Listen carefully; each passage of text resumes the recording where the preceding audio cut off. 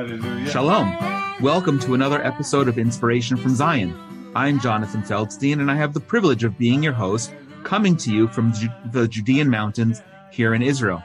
I like to refer to it as the original Bible Belt. Inspiration from Zion is a program of the Genesis 123 Foundation, whose mission is to build bridges between Jews and Christians with Israel in ways that are new, unique, and meaningful. I pray that you will find this, all of those. Through this program, we're excited to connect you to people and stories in and relating to Israel to give you a window to look through about aspects of life here that you might not otherwise know about. We want this to be interactive, so please be in touch with us at inspirationfromzion@gmail.com and send along any questions and any comments about any topic anytime. Or you can reach us at genesis123.co or follow and like us on Inspiration from Zion on Facebook, Instagram, and Twitter. Stay tuned until the end of the program, where we're also going to share some exciting opportunities. And also, please feel free to share this with people who you know who will also find it of interest. Today, I have a very special privilege of welcoming back a guest who's been with us before, Rabbi Avi Baumel.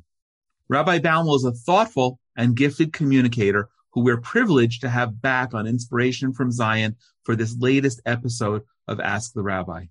Rabbi Baumel was born in New York and graduated from Yeshiva University with a BA and MA in medieval Jewish history. He has rabbinic ordination from Yeshiva University and from Rabbi Zalman Nechemya Goldberg. Rabbi Baumel is also an alumnus of Yeshivat Har Etzion here in the Judean mountains and the former congregational rabbi of the Shaarei Tzedek congregation in Vancouver, British Columbia. Since 2014, Rabbi Baumel has served as the rabbinic representative of the chief rabbi of Poland in Krakow. He spends 2 weeks a month helping the Jewish community of Krakow as it undergoes a remarkable revival. He has learned Polish as well, which helps him to interact with the Jewish community, but also with many non-Jews, including many Christians, with whom he interacts and for whom he holds regular classes. Rabbi Baumel made Aliyah to Israel in 2003 with his wife and 5 children. He is a highly regarded teacher, author, lecturer, and a licensed tour guide. And he lives in Efrat, next door to me. Rabbi Baumel, it is a pleasure to have you back with us in general and as we celebrate Purim today. Happy Purim. Chag Sameach. Happy Purim. Thank you, Jonathan, for those kind words. Very nice intro. Well, it's great. And I'm excited to have this conversation with you, both because today we're celebrating Purim, and I want to unpack that. I think a lot of our Christian friends know clearly about the book of Esther. And I mean, they're all unique, but I think that this one has its own particular resonance for Christians. But I wanted to start off with something that's kind of weird. When I was a kid growing up, I remember reading Esther, celebrating Purim, and thinking the whole story was kind of a failure because it's about intermarriage. You have a Jewish woman who's marrying a Gentile king, not king, it doesn't really matter. And that bothered me for a lot. Now I've come to terms with that, but before we start talking about it, maybe in more broad and specific items, what do you think about that? Yeah, I agree with you. I once wrote an article called Purim, the Anti-Holiday. It's missing all the great ingredients we have for the holiday that we normally expect. Salvation for the Jewish people in Israel, prophecy, Jewish unity coming together, all God's great divine hand intervention.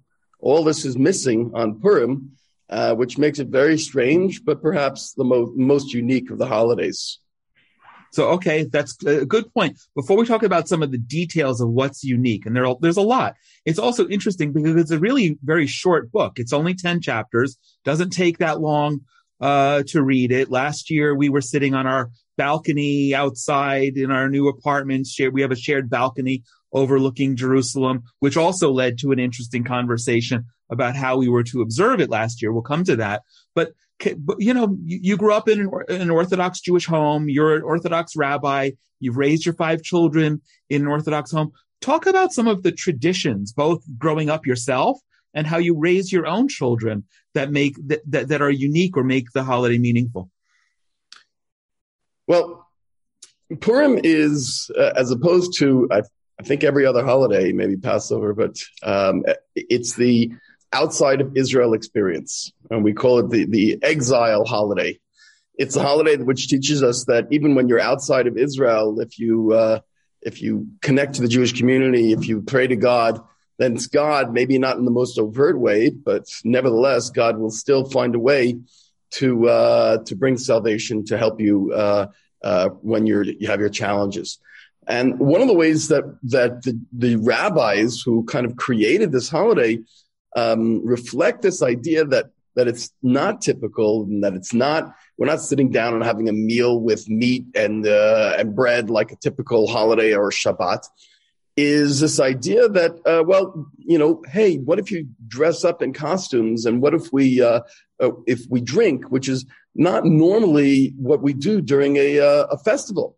It really caters to our, the physical nature of our existence more than the spiritual nature, as if teaching us that sometimes you're going to be surrounded by less spirituality, no temple, no specific spiritual guides.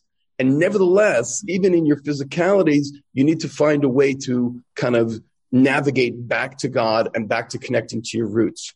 So when I was a kid, that's exactly what Purim meant. It meant giving out foods to friends.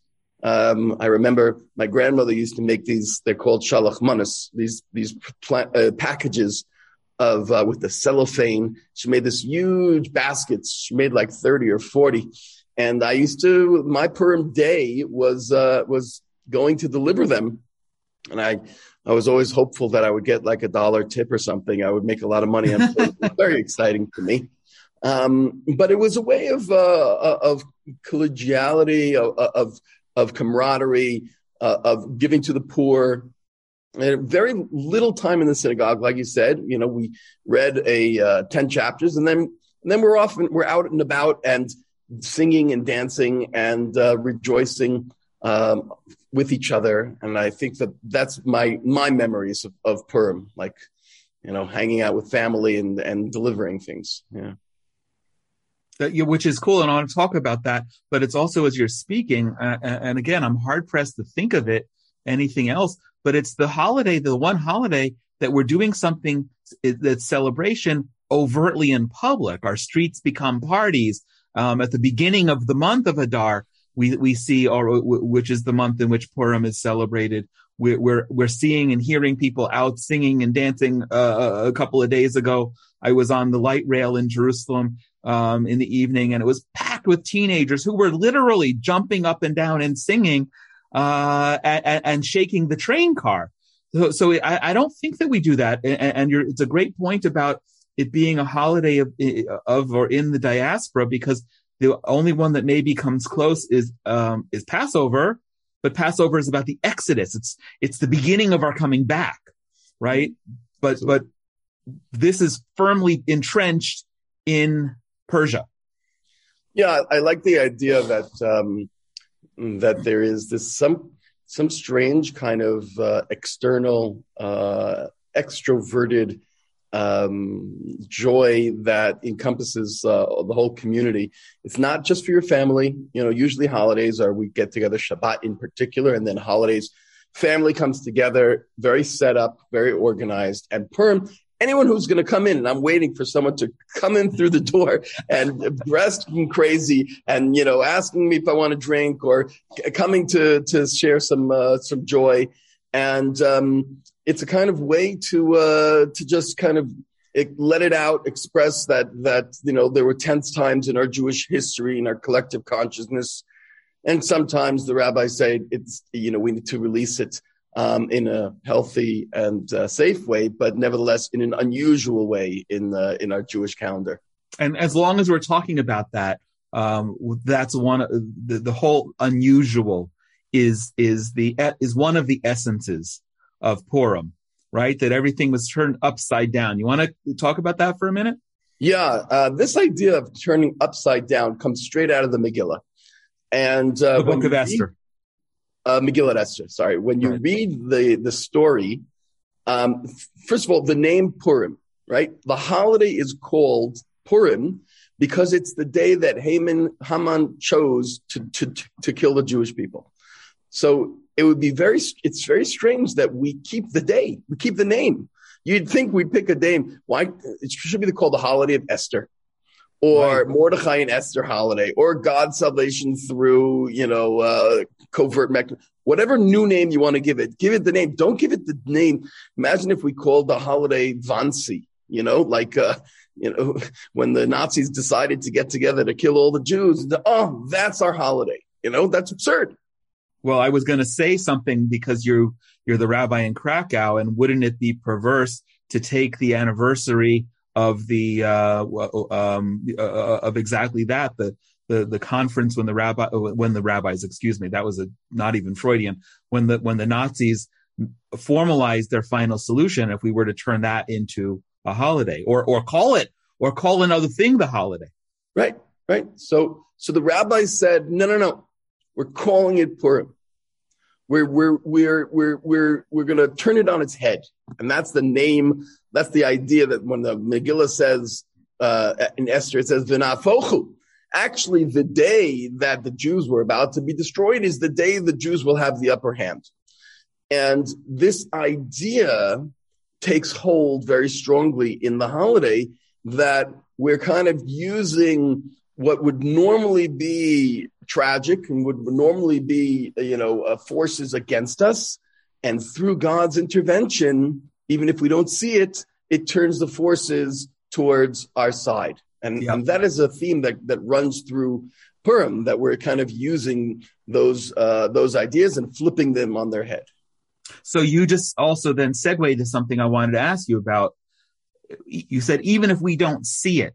So what's missing from the book of Esther? God. We don't hear his name anywhere. Why is that? How do we have a book that's part of what we call Tanakh, the Hebrew Bible, that doesn't even mention God? Yeah, that's a great question. And that question has been asked by rabbis for centuries. And it's a little bizarre because every other book of the Bible, God is not only in the book, but God is the main actor. God's the protagonist of the story. The Jewish people are are the subject to which God's, actions save and guide and bring to the land. But in this story, not only is God's name doesn't appear, but it also doesn't seemingly exist. Even when they pray and they fast, it doesn't even say that they're praying to God and fasting to God. It's a very strange development, and I'm sure it was done intentionally. And the first chapter of the Megillah is about a fashion show. It's bizarre. Or a beauty contest. Right. Which we just had here in Israel. Or the first and second chapter, right?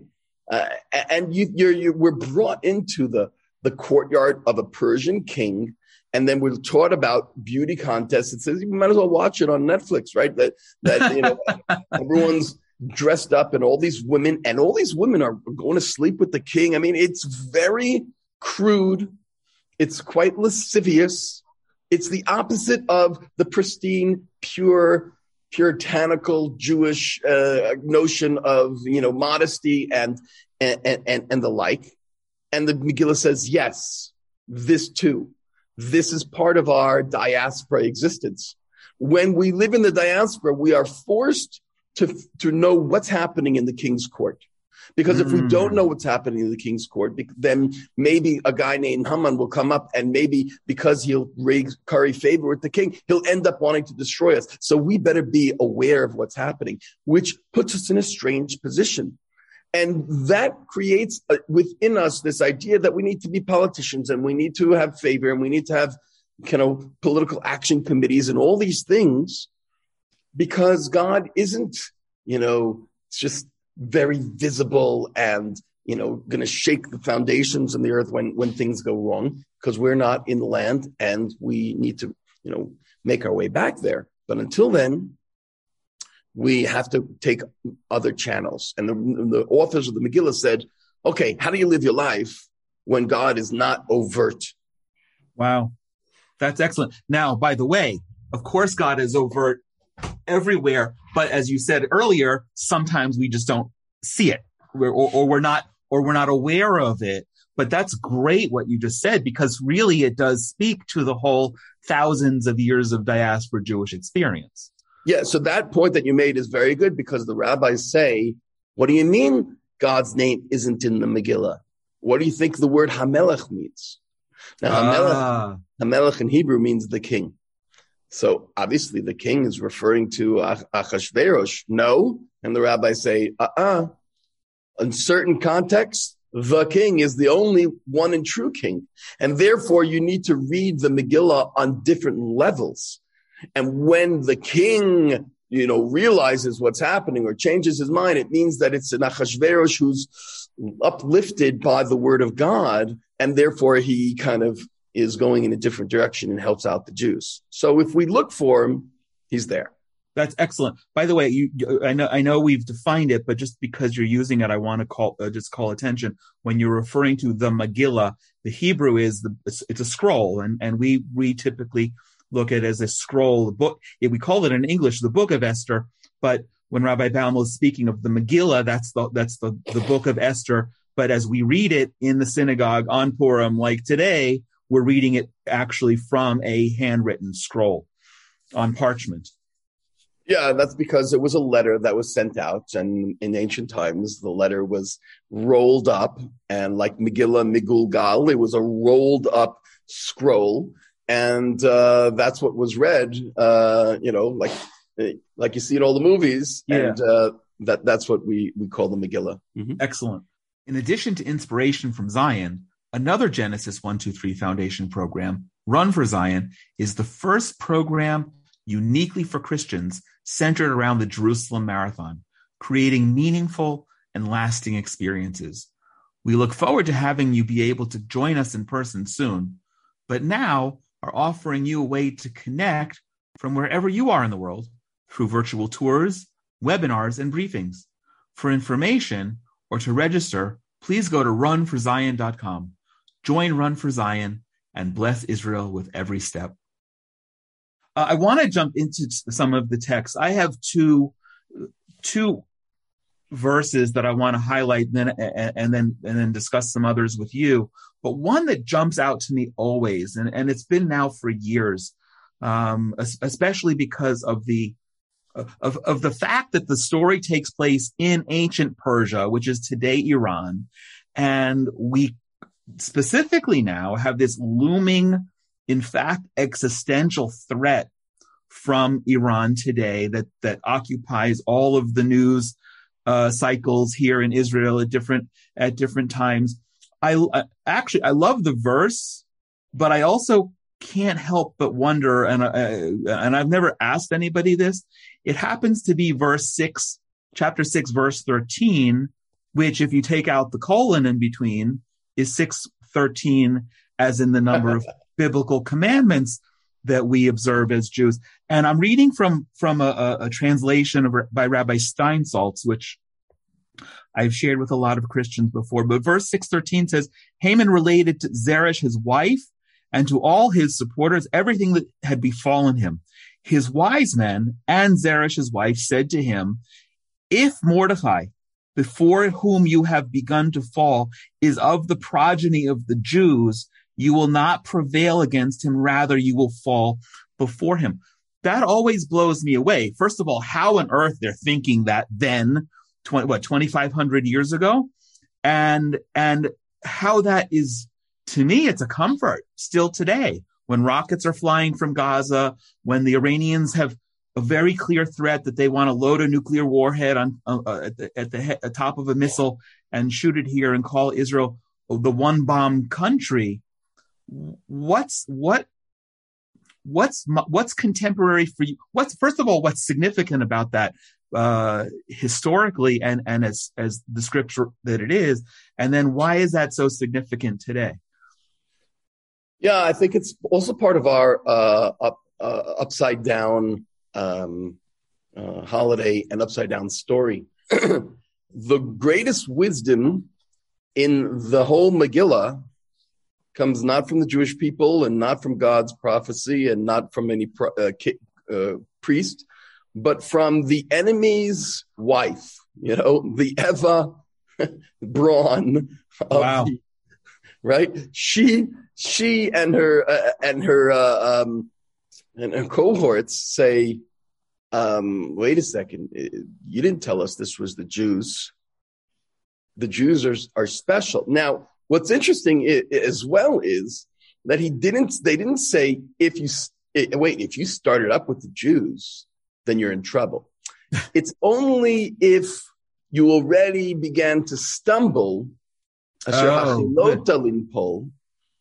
you can't defeat them, which is a blessing, but is also somewhat more complicated. Jews can be attacked and are vulnerable, but there is some kind of feeling that if they do rally and bring God on their side and gain the upper hand, then you're in trouble. Now, that wisdom to come from the mouth of Zeresh, Haman's wife, is one of these prescient truisms that appear, through the Megillah for us till this day. Excellent, and I love how also he's like call her the Eva Braun of Persia. That's it's correct. Important to see it in our contextual time. When we think about this ancient time, it's hard for us to imagine that this was the border of a genocide that was about to happen. Right, this was the precipice, and when Mordechai rips his clothing. And trying to find a way to tell Esther in the kingdom that she's going to sit in an ivory tower and all the Jews are going to be murdered. We need to apply it to our contemporary understanding of, 20th century near genocide and any threats that when there's an Iran that says we want to destroy Israel and wipe them off the face of the map, we need to take them very seriously. So it resonates and reverberates in our minds. Yeah, thank you for that. The other verse I wanted to highlight before I ask you underscores an earlier comment of mine, where Esther's already married to the king. This whole intermarriage thing is taking place. Her uncle Mordecai says, "Yeah, go out, try out for the beauty, like you said, for the beauty pageant," and she gets picked. And right, and that's nuts. And then all of a sudden, the story starts to unfold, and we hear about this bad guy named Haman, and he wants to kill us all. And she's in this place as close to the king as anyone could be. And in verse 4, chapter 4, verse 14, again using the Rabbi Steinsaltz translation. Mordecai says to Esther, who's feeling it seems like a little ambivalent about, what am I going to do about this guy Haman? Mordecai says, "For if you are silent at this time, relief and deliverance will arise for the Jews from another place, but you and your father's house will perish." And then he says, "Who knows whether you have attained royalty for such a time like this?" Now that, especially that phrase, "such a time like this," is something I hear all the time, especially among Christians. And it's sort of like if we were Jews and Christians together and had a big banner, that'd be a great phrase to put on it, "for such a time as this." What's the significance of that? When Mordecai, the uncle, who tells her to go try out and try out for being queen, now is sort of with a big yellow highlighter saying, "This is why you're there." Yeah, that's a great point. And my rabbi once gave a class about this and says that this is the point of transition this is the upside down of the entire Jewish version of the Megillah. Until this point, Esther is passive. Esther's thinking, okay, maybe something, Mordecai is in control. He's planning. He's kind of setting her up because in ancient times, when you live in the diaspora and there's a non-Jewish king, you need to do things, make sacrifices that are uncomfortable and somewhat ambiguous with regarding to Jewish law. right? If she was married, if she wasn't married, she's going to sleep with the king. She's not going to sleep with the king. What you have to sacrifice. That's what Mordechai understood. Now, Mordechai himself gets into trouble with Haman, and then the king says, okay, Haman, whatever you want. And Haman says, I'm going to kill all the Jews. And Esther's still being passive. Mordechai said, go speak to the king. And she said, I can't. What am I supposed to do? This is who I am. I'm stuck here. And then Mordechai says his one line. And this one line changes the course of history, in which Esther becomes activated. And she then starts commanding Mordechai what to do. Once she gets the point that there are times in our lives where we've been prepared for this without even knowing, and now we need to act because we've been placed in position. Now, sometimes it's a Mordechai that places us in a position. Sometimes it's God that places us in a position.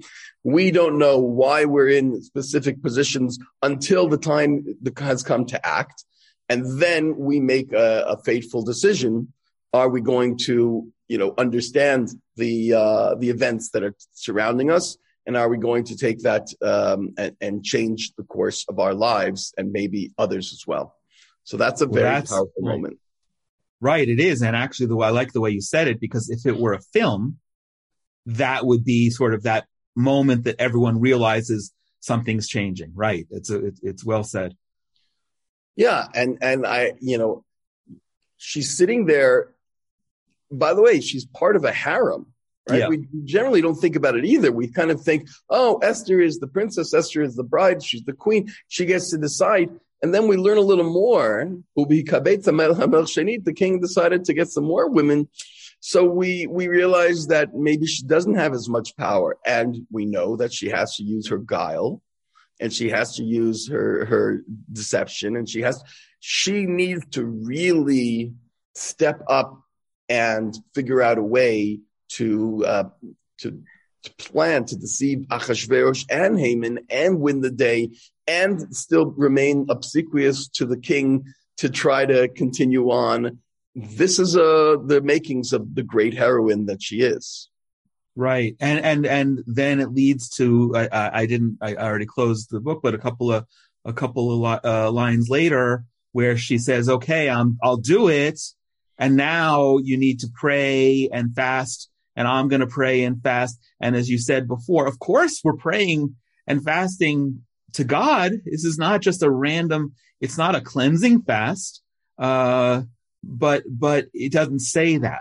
But it's clear that here's the Jewish woman who is in the heart of the diaspora, yet she doesn't lose focus on who she is and her identity and who we're accountable to. Yeah, and remember that Esther herself writes this book. It's Esther and Mordechai. They're the authors. It's interesting. The Talmud discusses that they were kind of peddling this book. They sent it out, and they said to the rabbis, "We think this is a book that for the ages." And the rabbis like, "No, we're not so sure. It doesn't really have God's name. It doesn't really fit the bill of the Bible." And they said, no, you don't understand. This is our fate. This is our destiny. When we're outside the land of Israel, this is what it's about.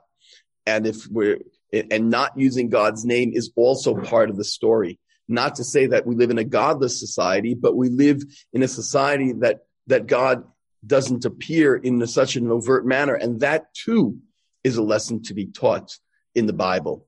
And that becomes a very, very important lesson, especially, in lieu of recent history of thousands of years. Well, so you're just elucidating something that I never really thought of, but, not far from where we live, Rachel, our matriarch, is buried, and she's buried separate from all the others. And one of the traditions, the ways we understand that, is that she's there on the road outside of Bethlehem because she's going to provide comfort to those of us who, when we're leaving and going into diaspora. And now this book, it's fascinating because it's written in between the destruction of the first and second temples. I don't know that means it's foretelling the destruction of the Second Temple and our much longer diaspora. But we now have the privilege of thousands of years of Jews reading this and deriving that comfort by seeing that, yeah, even as bad as things get, there's hope. And even when God, and I actually want to come to it because of your rabbinic position now, even when God is not visible, and you sitting in Krakow, probably close to ground zero of one of the biggest tragedies to befall us as a people. And how does Purim I never thought about this, but does that give it any extra resonance when you're in Poland on Purim, or from your understanding of history, how Purim was observed during the Holocaust? How can it not? How can it not? It's impossible not to see the parallels to near destruction and evil people and evil ones, and familiar Nazis, but very evil people in Krakow itself, and is in Płaszów, as many people who saw the Schindler's List are familiar with it. This is a charged city with history, and it's always evident. We know we're an hour from Auschwitz. We know that there were 60,000 Jews in Krakow before the war and a few thousand after the war. We know that there's old synagogues that are no longer used. And it means that it's so much more powerful when we have a parade and celebrate through the streets of Krakow on Purim night. And we sing and we dance, and the police are there, and the non-Jews are there, and some join us and some applaud us and some are looking quizzically. And we make it, we make it clear that Netzach Yisrael lo yishaker, the story of the Jewish people will never die, and that we will somehow always focus on our future and on rebuilding and on revival.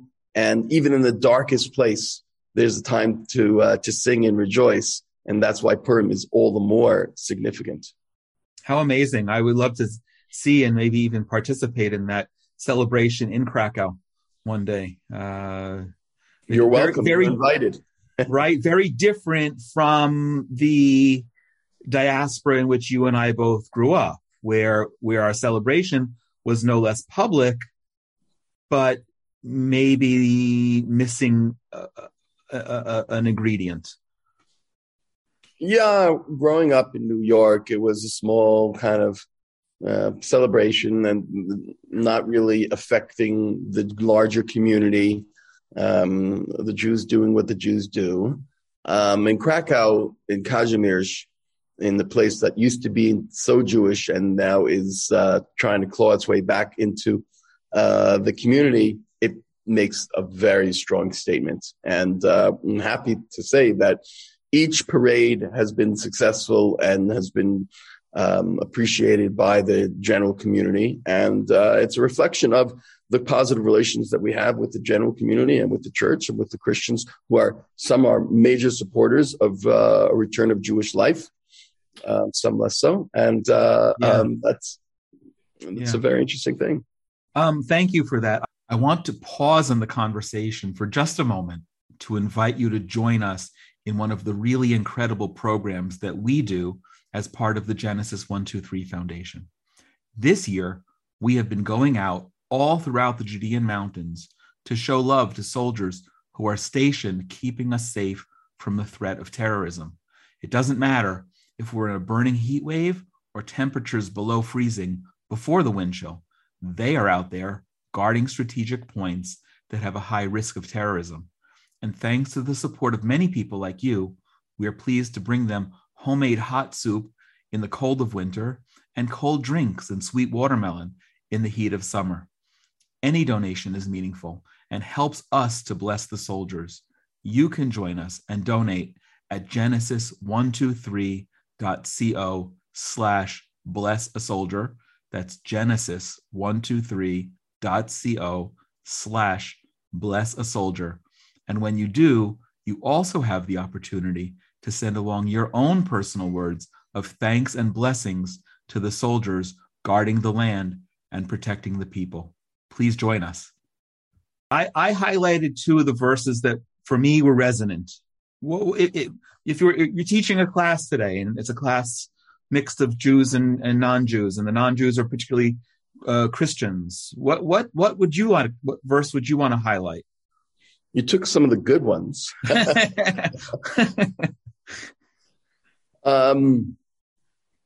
I think that once again there is a subtle underlying, perhaps even criticism of the Jewish community. The rabbis in the Talmud don't hold back from criticizing and trying to say, you are in the diaspora, and first of all, make sure that that's where you're supposed to be.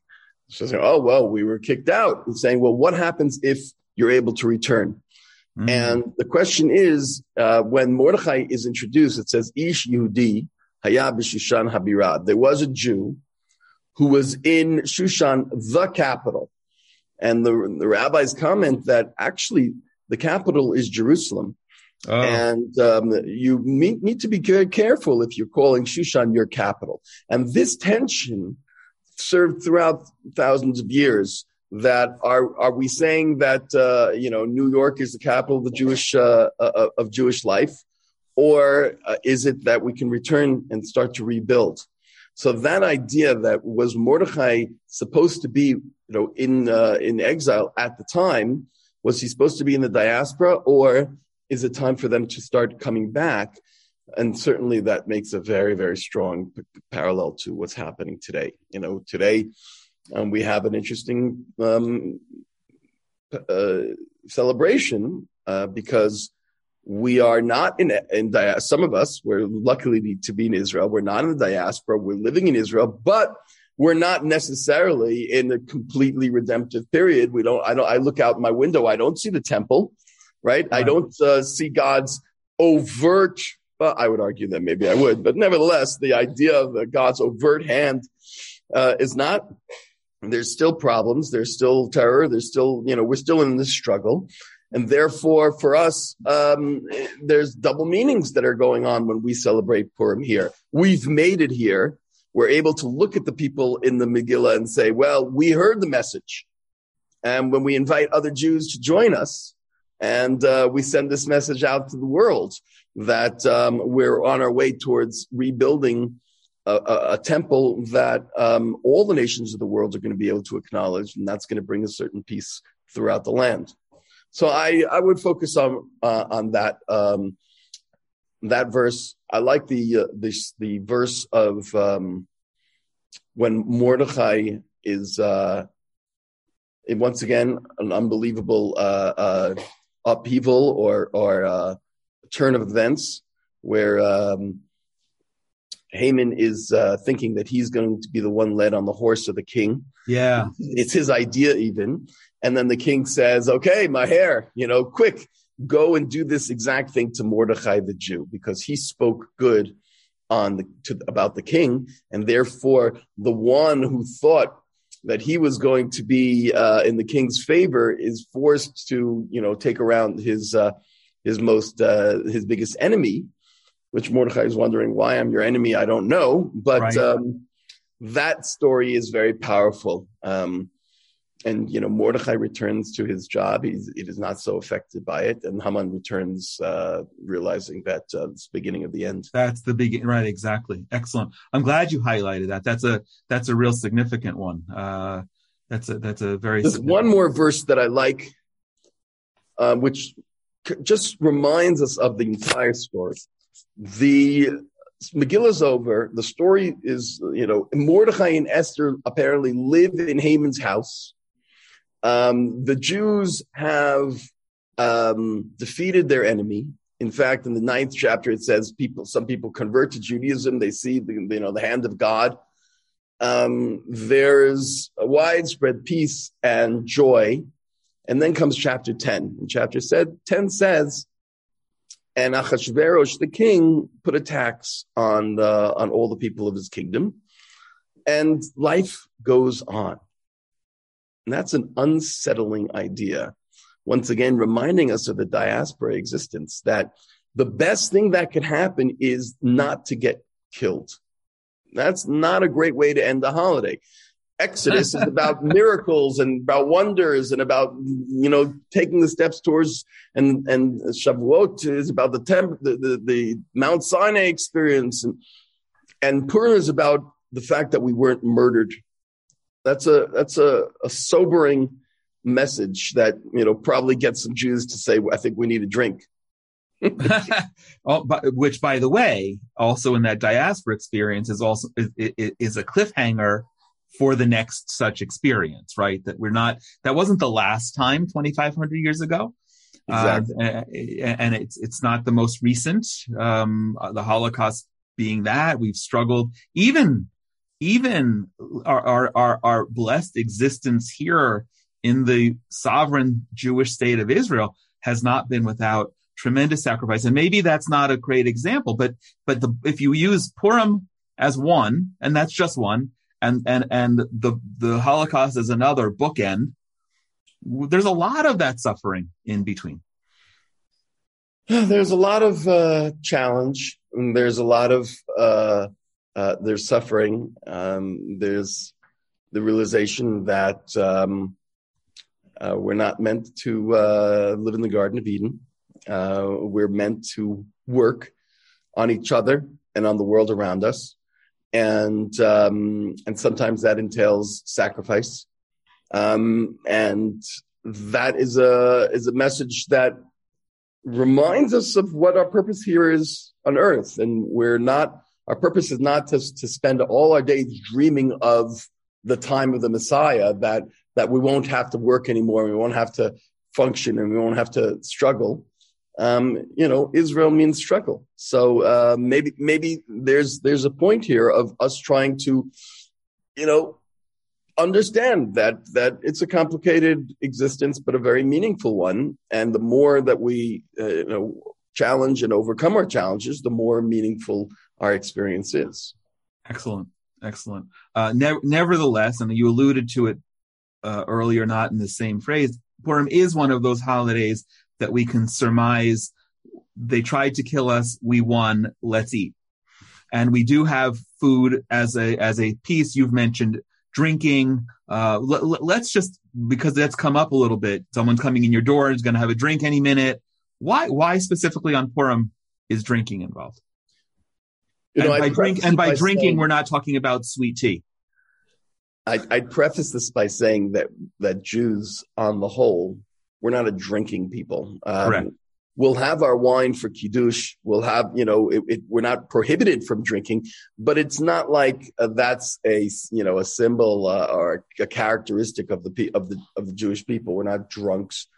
And yet there's one day out of the year, only one day, where the rabbis say, you know what, if you're going to choose any day to get drunk, this is your day. Because it is a day to engage in an upside down upheaval of what you normally live your life. Usually you're measured. Usually you have your senses. Usually you're sober. Today is a day to kind of let go of that a little bit. And that's why people are coming in and sometimes drinking. I personally fail in this test. I'm just not a drinker. It's not going to work for me. But, there are a fair share of people that are going to come in, to the door and are a little bit tipsy. And the rabbis say that when you're a little tipsy, secrets can get out. And maybe that's another message that the rabbis were saying about this day, that it's a day where secrets need to be somehow leaked to try to get closer to people.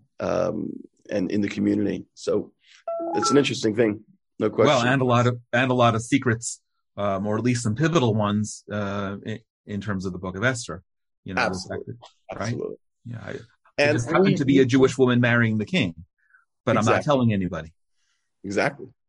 And if, and we are an eating people, and we continue to eat, on this holiday, and we're going to be preparing a huge festive meal where we're probably all going to dress up and we're all going to have fun and we're all going to sing crazy songs, and maybe we'll even have a play. Depends what my wife came up with. She's our creative director, and we will rejoice, and it should be a lot of fun. It's going to happen in a few hours. So talking about food, just maybe, which is probably a good way to begin to wrap up the conversation. We do eat. And each holiday has its own kind of food traditions. But one of the food, I want to highlight food traditions, not that we're consuming, but you alluded to it earlier. And I love that you shared the memory of you delivering the food, the mishloach manot, how is that translated into English? Gifts? Food gifts. Gifts. Okay, it's like a celebratory package that you would order online today, but that wasn't the case when we were growing up. And that's not only part of what we do, it's actually considered one of the biblical obligations that we have. Rabbinic obligations. Thank you. Why is that? Why are we giving out food to other people, celebrating?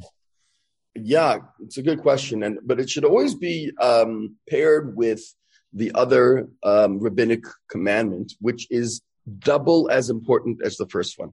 Okay. So if the first one is that we should give a gift of food to a friend, a gift of 2 foods to a friend, the second commandment is that we should give 2 portions to a poor person. Right. So the gifts to the poor should be 100% more than the gifts to someone who has money, but we need to do both. And I think the rabbis were saying the following, which I think is such a beautiful idea. We surround our holiday of Purim, certainly there's one focal point with this, which is reading the Megillah in the synagogue. The second one is having this wonderful meal, this joyous meal in the house. And the rabbi said, how can we expand our meal to all members of our community? The answer is, okay, take a piece of your meal and deliver it to your friend.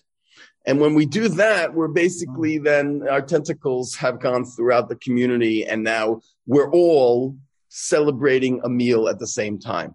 And that idea is very powerful. And the rabbis say, however, there are going to be poor people who can't do that because they don't have enough.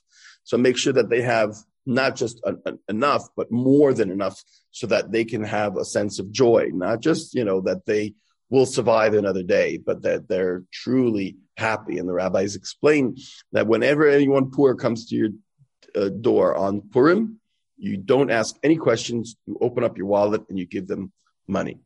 So these 2 mitzvot are very, very important. And it certainly makes for a very creative day, because different people give different types of gifts to all, and create all these interesting types of elaborate gifts of food. And it's a fun day. Yeah.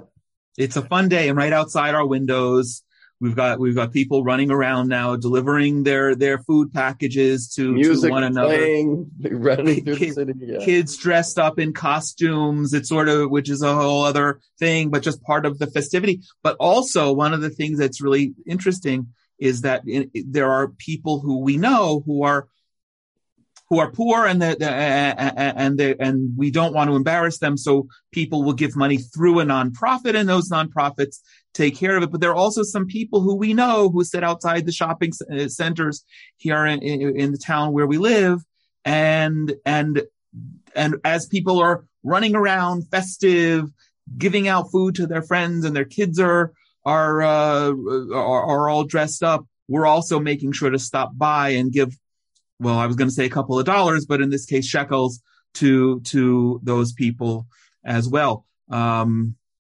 Actually, I want to interject on that point. People listening who want to participate, albeit that it will be done retroactively to Purim, because they're listening today as we celebrate. But anyone who wants to participate in that to help bring joy and festivity in honor of Purim can do so through our website, love.genesis123.co is the link. And we're going to send what a lot of Christian friends would call love offerings, and we're going to enrich the celebration retroactively. So I invite people to join us in that.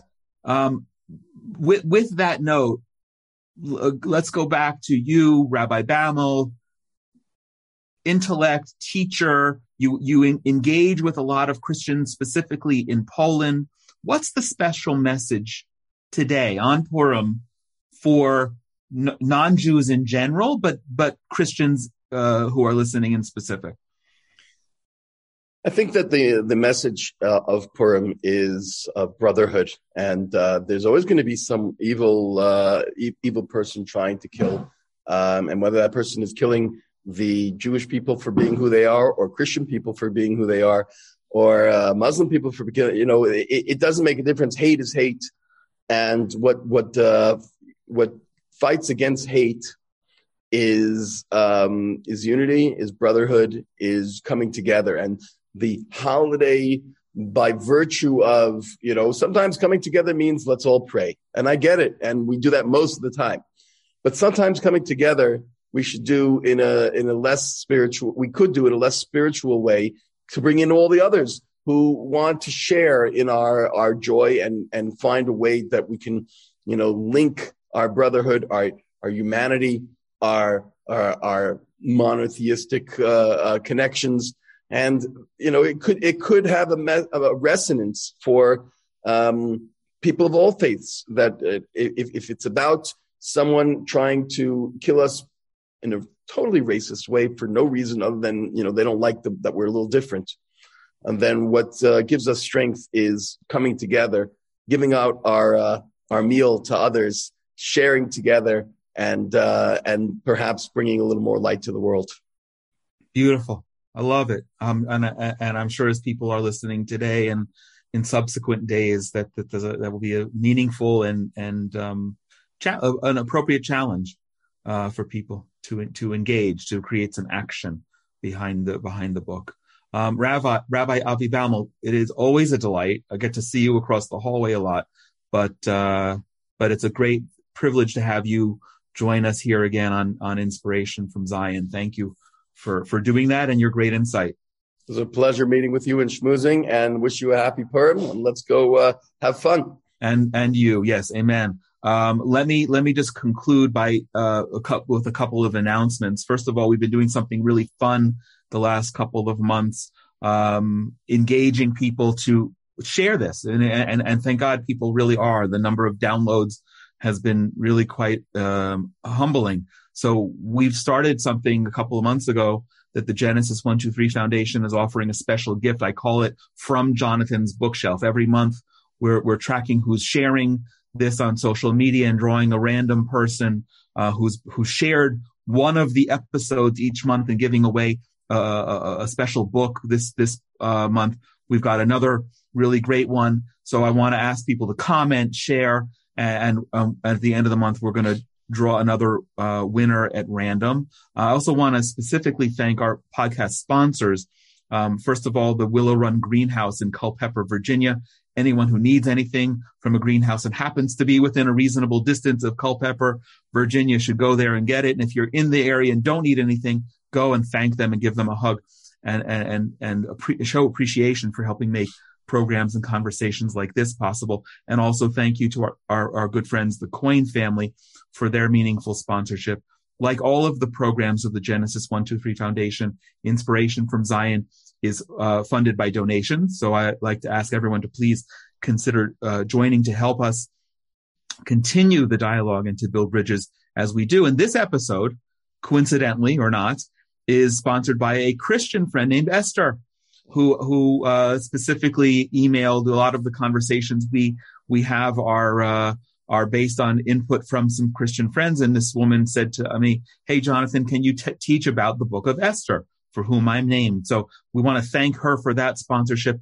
And anyone who would like to sponsor a future episode in honor or memory of a loved one or a special occasion or a biblical namesake, please be in touch with us at inspirationfromzion@gmail.com.